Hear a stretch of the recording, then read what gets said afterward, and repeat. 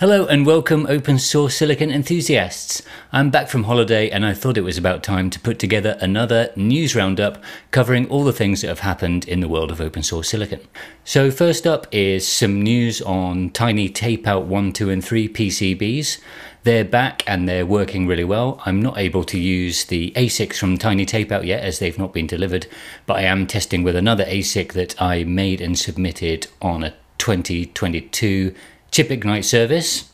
So the red board is a breakout board, and it lets you select the designs and has the 8 inputs and 8 outputs.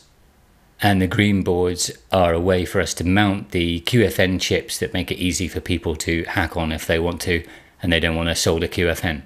And thanks to Eisler for sponsoring that, and thanks to eFabless for sponsoring the silicon. On Tiny Tapeout news, we've got Tiny Tapeout 4, which is closing on Friday, and that's going to be 8 PM UTC, or 10 PM my time in Central European summertime in Europe. So if you do want to get involved, you've got a last few days to get involved, and I would really like to see your design on there. Okay, conference news now, and first up, I'm off to OrConf in the next week. So if you're heading to OrConf in Munich, Germany, then it'll be great to see you there. I'm hoping to run a Tiny Tapeout workshop there. I just got back from a nice cold trip to England where it was 15 degrees cooler, and one of the reasons I went back was to present at the Wuthering Bytes conference organised by Andrew Back at AB Open. Thanks very much, Andrew. It was really good to come and present. I had a great time and I met some really good people, and we had the next day, which was more technical talks, and then the day after, which was workshops. So I really recommend it as a conference, and everything was recorded, so you'll be able to check out my presentation later. A few months ago we had the Free Silicon Conference in Paris, and all those talks were recorded and they're all published now, so I recommend you head along over to their PeerTube page and check out the recorded videos.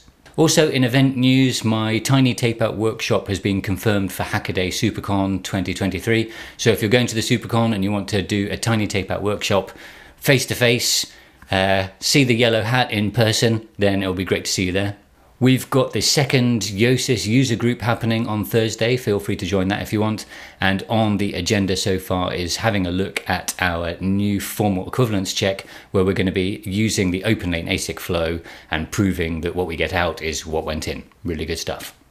Some silicon news. We've had MPW3 and chip ignite 2206 back. And although we've still had some problems with the MPW3 configuring the IOs, it's still got the same problems as MPW1 and 2. Things are a bit easier for us to bring up, I think probably just because of experience. So I'm working with some of the people that submitted on that to see if we can get some results. And really good news is that the chip ignite 2206, where everything was fixed, that has been really easy to work with. Everything is working as expected, and all the designs that I've been testing of mine on there have been working fine. So that's really good news for the other MPWs that we're waiting on, 6, 7 and 8.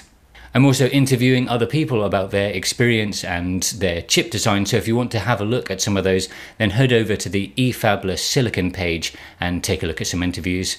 It was really good to interview Luca recently about their DIY CPU that they've integrated into a really cool custom ASIC conference badge. Check it out. Wrapping things up, I've got some news from IHP. They're the German foundry that is open sourcing their PDK, and we're going to be able to tape out on that soon with a European open source PDK, so that is really great. I'm excited about that. And they ran a workshop earlier this year that I attended, and many of the talks were recorded and they're now published on YouTube. So check out the link that I'll put down below in the video description if you want to take a look at any of those. It took a long time, but I finally got permission to make a film in IHP's clean room, which we did a couple of months ago, and I recently got the approved footage out. So now I can start looking at the kind of film I can make, and some of this footage is really great. I'm really looking forward to sharing it with you. So stay tuned for the next couple of months. That's it. I hope you enjoyed the news roundup, and I hope to see some of you soon for OrConf in Munich.